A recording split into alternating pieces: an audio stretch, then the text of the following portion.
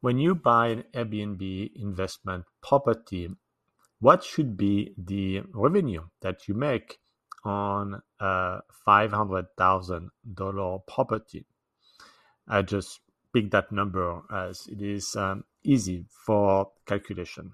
Should it be 10K per year, 50K per year, or 100K per year? And maybe one of them is totally unrealistic.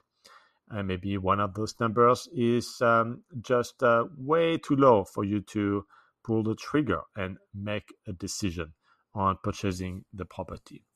As a rule of thumb, the $500,000 property should at least, definitely at least, make 100,000, if not more.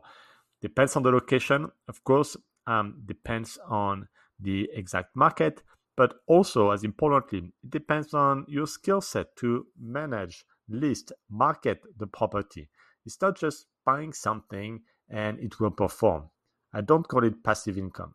It is not entirely passive, and you will have to take some action, follow some standard operating procedure to generate that revenue.